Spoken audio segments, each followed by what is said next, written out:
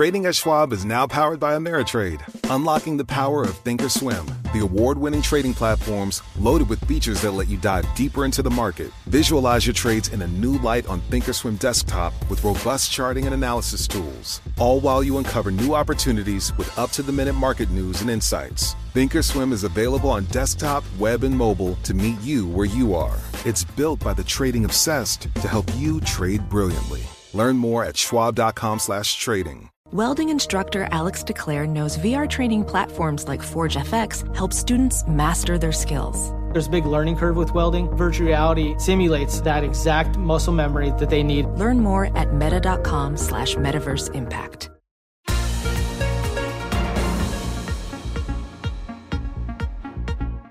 Welcome to the Bloomberg P&L podcast. I'm Pim Fox, along with my co-host, Lisa Abramowitz. Each day, we bring you the most important, noteworthy, and useful interviews for you and your money, whether you're at the grocery store or the trading floor. Find the Bloomberg P&L podcast on Apple Podcasts, SoundCloud, and Bloomberg.com.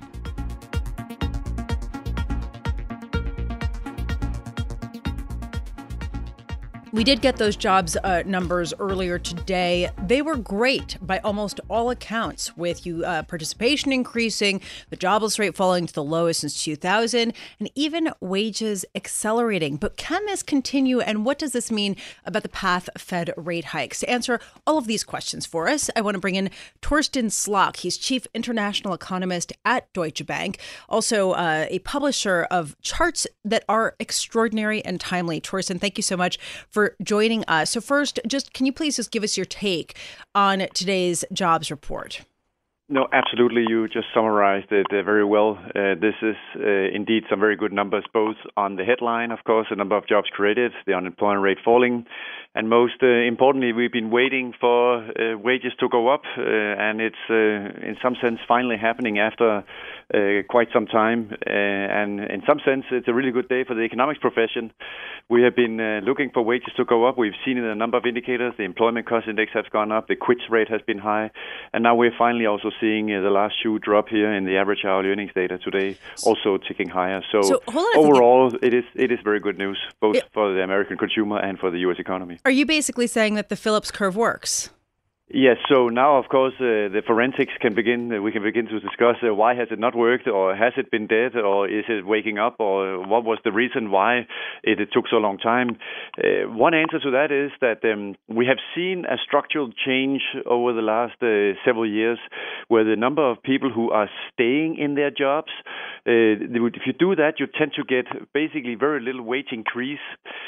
So what we have seen more recently is that the number of people who are quitting jobs, they have tended to get higher wage growth. And the fact that the data today shows you that we are at the highest level of people who voluntarily are leaving their jobs in 20 years, and that's also boding, quote unquote, well for more wage pressure going forward, simply because people who stay in their jobs tend to get very little wage increase, whereas if you switch jobs, that's when you get the big wage boost. And the more people who are switching jobs, the more we will see wage increase. So in some sense, looking at it today, it does make sense to say that wages have been going up because the Phillips curve structurally changed so that you had to be a job switcher to see an increase in wages, rather if you were a job stayer, then you would not see an increase in wages. So it's implicitly a recommendation for everyone here to go out and switch jobs, because this is the main way today to get a wage increase.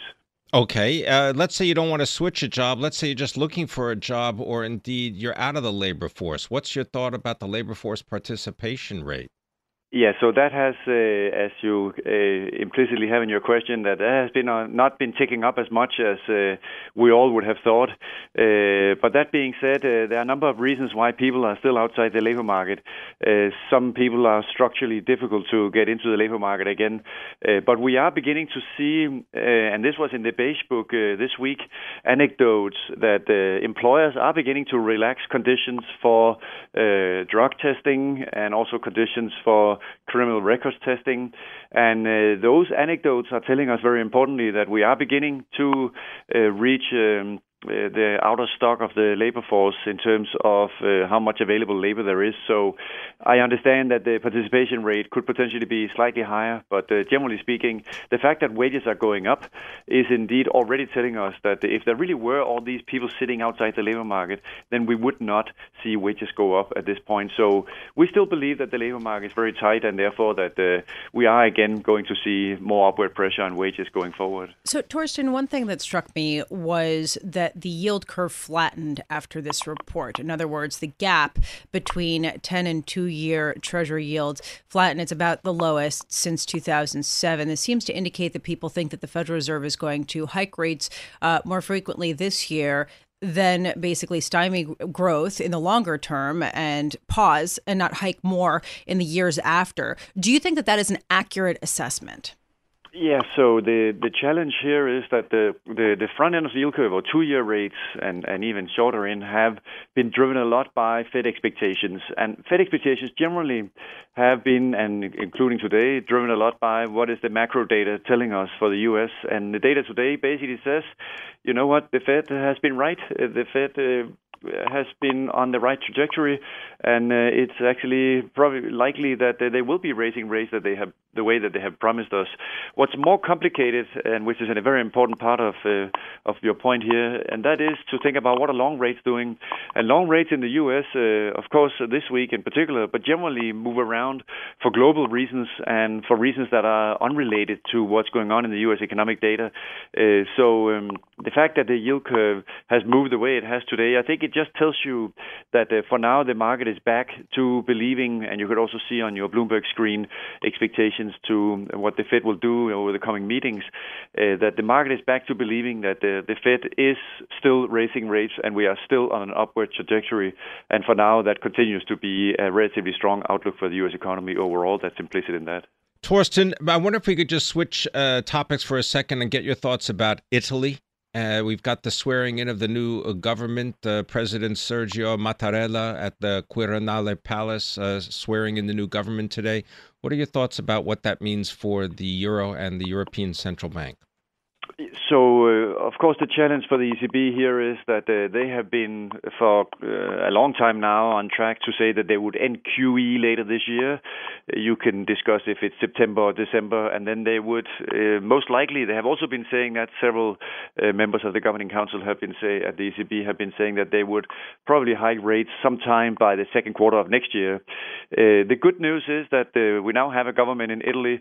This is at least more clarity and much less turbulent than what we had earlier this week, where we had a lot more uncertainty. So in some sense, there's probably a bit of a sigh of relief at the ECB today that now we can go back, both at the ECB and in markets, and look at the economic data. Inflation was a little bit better in Germany and the euro area this week, or including also in Spain. And if the fundamentals still justify it, which we absolutely believe, then we do still think that the ECB is on track here to gradually exit with ending QE later this year and raising rates sometime in the second quarter of next year. But it is a complicated situation, of course, where you have on the one side all the economics, which in some sense is very simple because that's telling you should they exit or should they not exit. And on the other side of the table, you basically have these political winds and forces and the ebb and tide of different things that are happening that makes quantification of those risks rather complicated. Thank you very much for being with us. Torsten Slok is the chief international economist at Deutsche Bank, talking about today's non-farm payrolls report as well as events in Europe.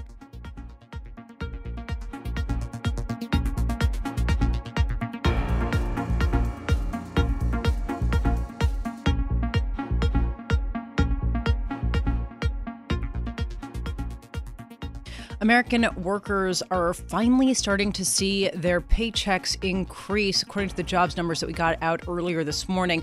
Average hourly earnings increased by 2.7% from a year earlier. That is more than projected.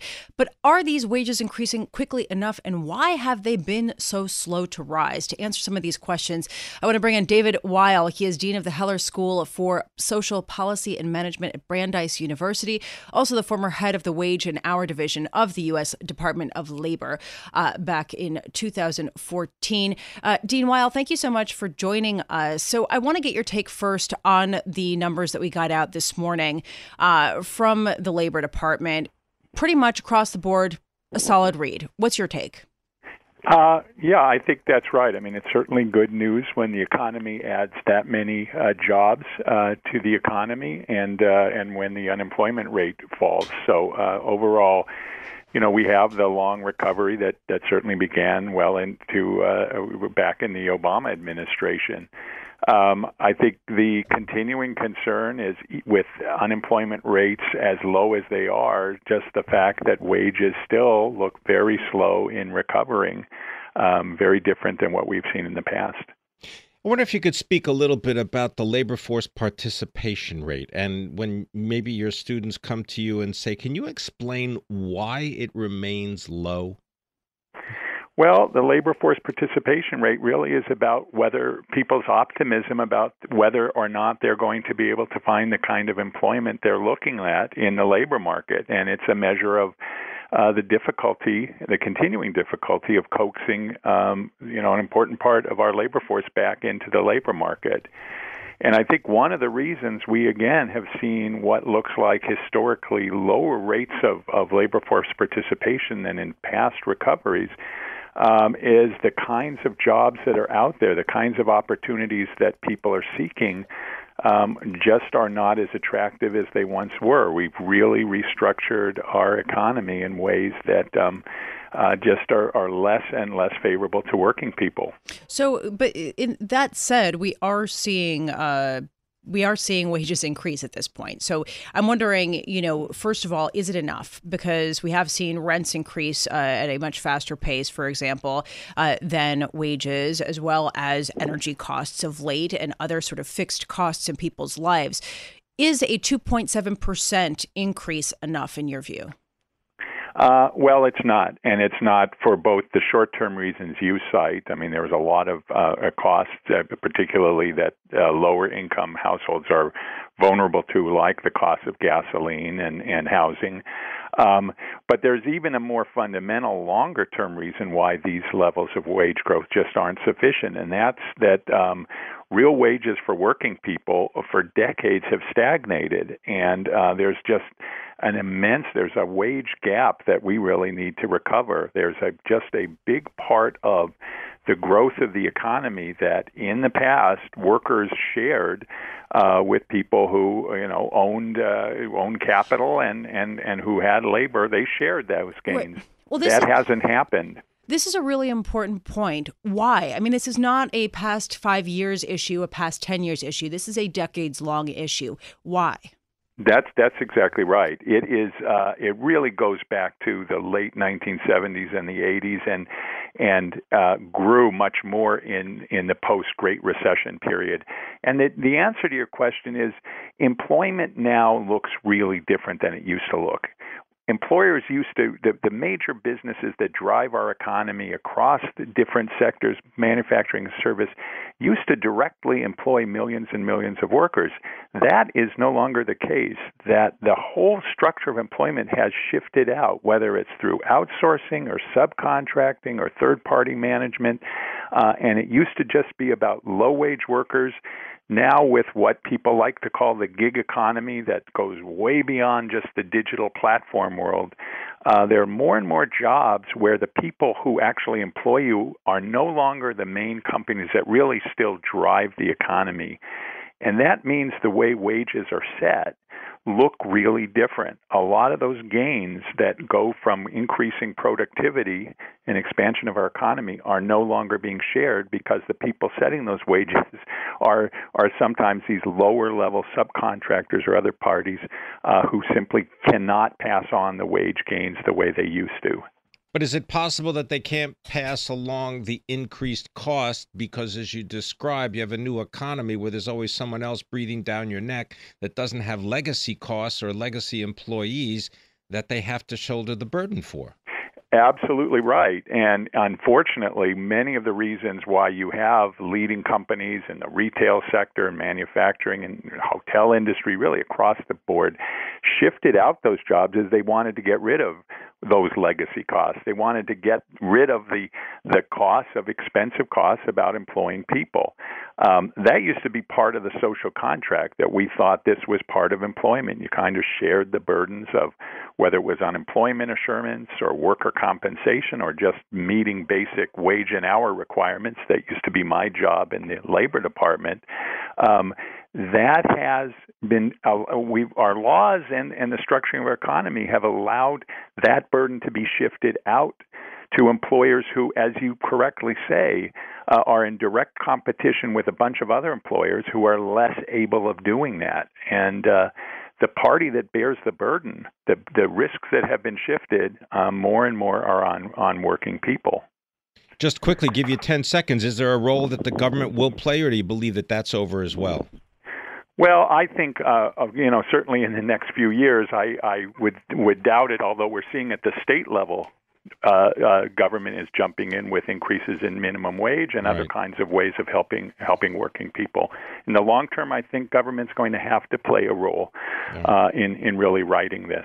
I want to thank you very much for spending time with us. David Weil, Dean of the Heller School for Social Policy and Management at Brandeis University, former head of the Wage and Hour Division of the U.S. Department of Labor.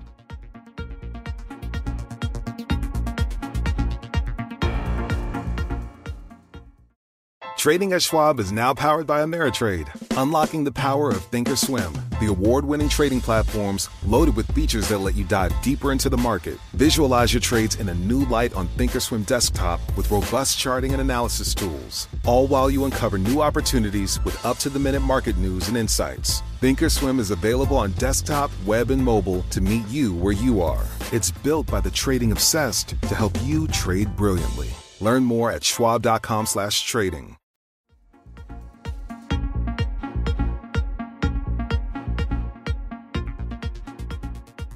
In March of 2017, our next guest was before the U.S. Senate Select Committee on Intelligence hearing. The topic, Disinformation, a Primer in Russian Active Measures and Influence Campaigns.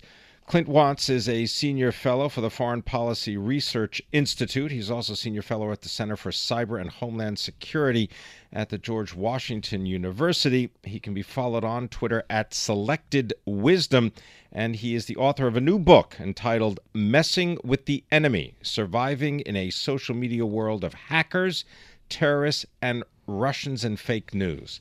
Clint Watts, thank you very much for Thanks for being having here. me. Why did you write this book?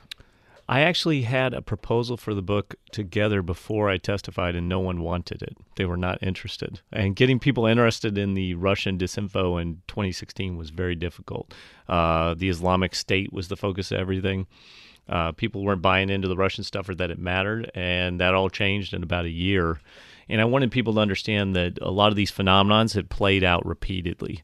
So the Arab Spring, if you remember, that was the Facebook revolution. Didn't really turn out that way in the end. The Islamic State overtook Al-Qaeda on social media. If you look at our own politics, social media populism, the Trump wave overtook the GOP. And now you look at the resistance and sort of its offspring, with the Democratic Party. So we're seeing this social media populism pop up in different contexts around the world. You said that the book introduces us to a frightening world in which terrorists and cyber criminals don't hack your computer. They hack your mind. What does that mean? I mean, and what's the difference between hacking your mind and disinformation and just a good campaign? Right. So we used to always worry about, for example, hackers hacking into the U.S. power grid, and turning it off or breaking it down, or a foreign country doing it.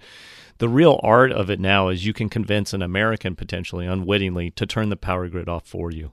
That's the different objective, because it also gives you plausible deniability of actually doing it, and you're using an unwitting ally, which is a low-cost and very effective way to achieve your objectives. And that's really what the Russians figured out, was they combined some different techniques. If you remember Anonymous and Lulzsec, the original hackers, they were going around stealing people's information and dumping it out onto the internet. The Russians understood that too. They've been doing compromising information for a long, long time. So when they hit the DNC, John Podesta, General Breedlove, they understood, I'm going to do this out there, but rather than try and hack just for the information, I'm going to use it to drive influence. And it's a much more powerful technique because you're changing the way the audience that you're targeting is perceiving not only information, but their own politics, their own country, their own institutions. I want to mention that you're a graduate of West Point, U.S. Military Academy. You served in the infantry. Thank you very much for your service.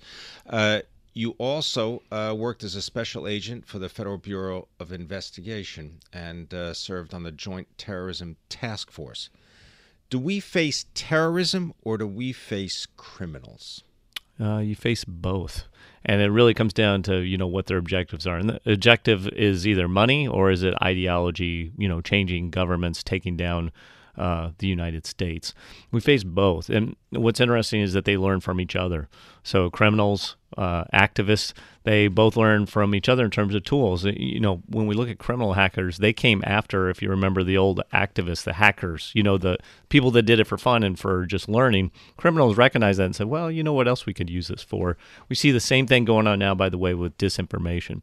The Russians are brilliant at the art of disinformation, but now everybody is copying their playbook. So we've been talking a lot about the 2018 elections. I'm not so worried about the Russians as I am everybody else is copying it. And so what you're seeing is those who can amass data from lots of social media companies, your purchasing preferences, and use advanced technology like machine learning, they have cutting-edge ability to do influence campaigns on steroids and do them much quicker.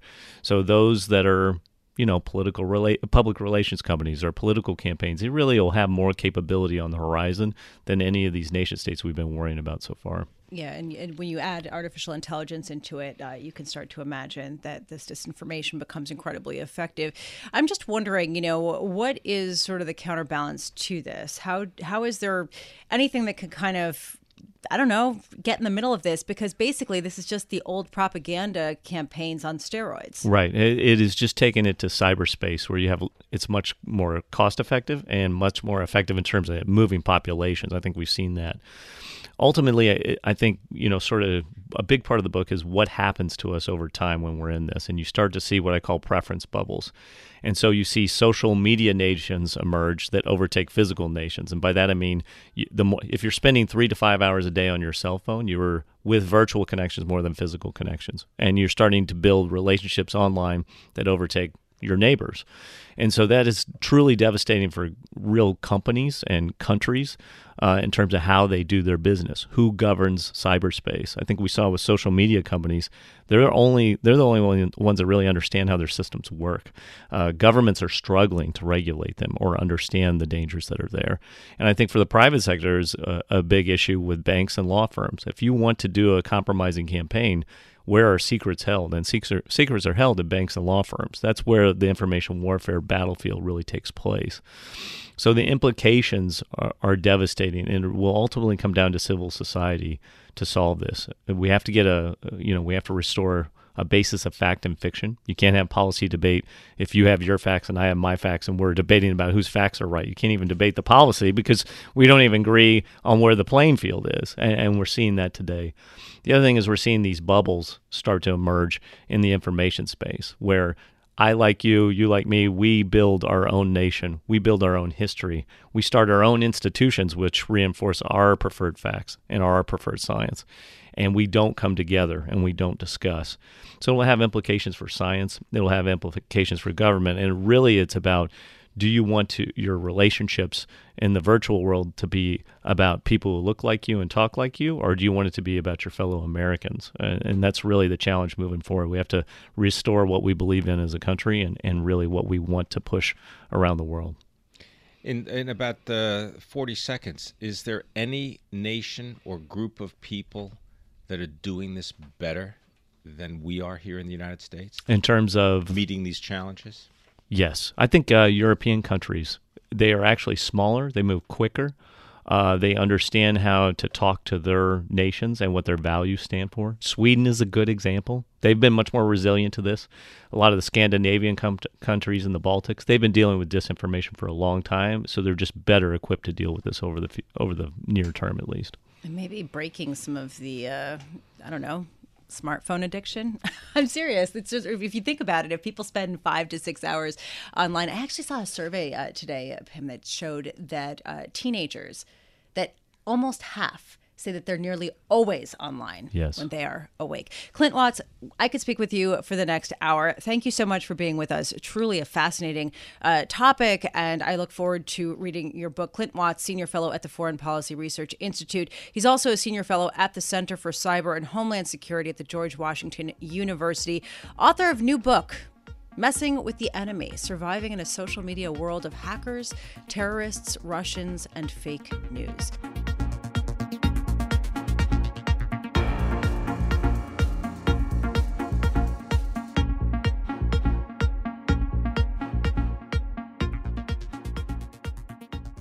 Steel and aluminum tariffs. What do they mean for producers in the United States? Well, Debbie Shawn is a partner, a trade lawyer at Quinn Emanuel based in Washington, D.C. Previously, Ms. Shawn was the vice president of international trade and public policy at U.S. Steel and a trade official in the Clinton administration. Debbie Shawn, thank you very much for being with us. Do these trade sanctions, these tariffs on aluminum and steel, do they actually help anyone? Well, thank you very much. Well, we know this. It's not a zero-sum game. It's much too complex in the global trade community to distill it into a winner-loser situation. But we do know in the short run there are two gains, and that's the political gain for an administration who's delivered on a political campaign promise, which almost 2 years to the date he enunciated in a rally, ticking off all the trade tools he was going to use. Commercially, as you wanted to address, Pim, is that for the protected industries, there will be an uptick on sales, prices will increase, and their stock values will likely go up as well. The consumer and also the downstream suppliers and consumers that actually purchase steel and aluminum will see higher prices. So that will affect the construction industry, transportation industry, equipment industry. So the downside is it will also surface in the short term. Well, Debbie, I guess that I'm wondering what's the right question to ask in order to understand and observe the consequences of these tariffs. A lot of people are pointing to the decline in economic output and that it's de minimis in the long run. Other people point to sort of higher steel and lumber prices and other commodities and sort of bleeding into higher consumer prices. What metric are you looking at to determine how big of an effect this has? Well, we obviously follow your show, and those economists around the globe that try to calculate numerically what the impact will be on different economies. As a lawyer, I look at how it impacts clients as well as the market. So the short term, as I sort of enunciated, which is the commercial and the political gain, but the damage is also incalculable on the long term damage. That is our standing in the world, which are manifest in the view of our allies as being untrustworthy, perhaps, and also places at risk our own standing as the world's largest and most open economy. But by erecting barriers, you diminish the trade with other nations and consequently handcuff your own economy. Yeah. So we're looking at it on not only a commercial, legal, but also the geopolitical as well. But it is consistent with this president's view of the world. Right. I may not share it, but he's been very consistent since day one. And what's interesting is the outlier is China. Right. And instead, we are focusing our tariffs on our allies. So it appears, at least the optics, that we're coddling our adversaries while harming our allies. Right. But hold on one second. I'm sorry to break in here, but the geopolitical side is an important one. But I want to talk about what you mentioned. I want to pick up on a point that you said, which is when you talk to your clients about this and you work with some of the biggest companies in the U.S., what are they saying about this? Well, those who are in the protected industries have actually advocated for these different political tools to be used in order to advance and what has been always stated as leveling the playing field. Much of this happens as a result of a view of the United States and being put upon. Right. This is the view that is articulated, the narrative of grievances of how we've been taken advantage of. Except this, what is happening is the administration is actually treating a symptom, not the disease. So if the structure, in fact, I think yesterday the director of the World Trade Organization articulated this, it's time for these constructs to actually come into the 21st century and deal with a lot of the issues that have hamstrung the domestic industries in the United States from getting their fair share or getting their day in court. So whether it's the trade laws that haven't kept up and have been written since 1979, I think it's time for a modernization and bringing these tools into the 21st century, because many of the tactics that are being used were never thought of or never even envisioned when these laws were created. Debbie Shawn, thank you so much for being with us. Debbie Shawn is partner and trade lawyer at Quinn Emanuel law firm in Washington, D.C. She also was formerly the vice president of international trade and public policy at U.S. Steel and was a trade official in the Clinton administration. Thanks for listening to the Bloomberg P&L podcast. You can subscribe and listen to interviews at Apple Podcasts, SoundCloud, or whatever podcast platform you prefer. I'm Pim Fox. I'm on Twitter at Pim Fox. I'm on Twitter at Lisa Abramowitz1. Before the podcast, you can always catch us worldwide on Bloomberg Radio.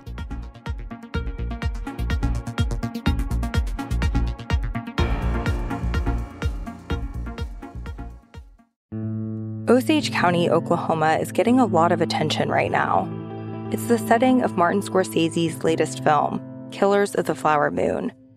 The movie's based on a book about the 1920s Osage murders, when white men poured into Osage County and killed Osage people for their oil wealth.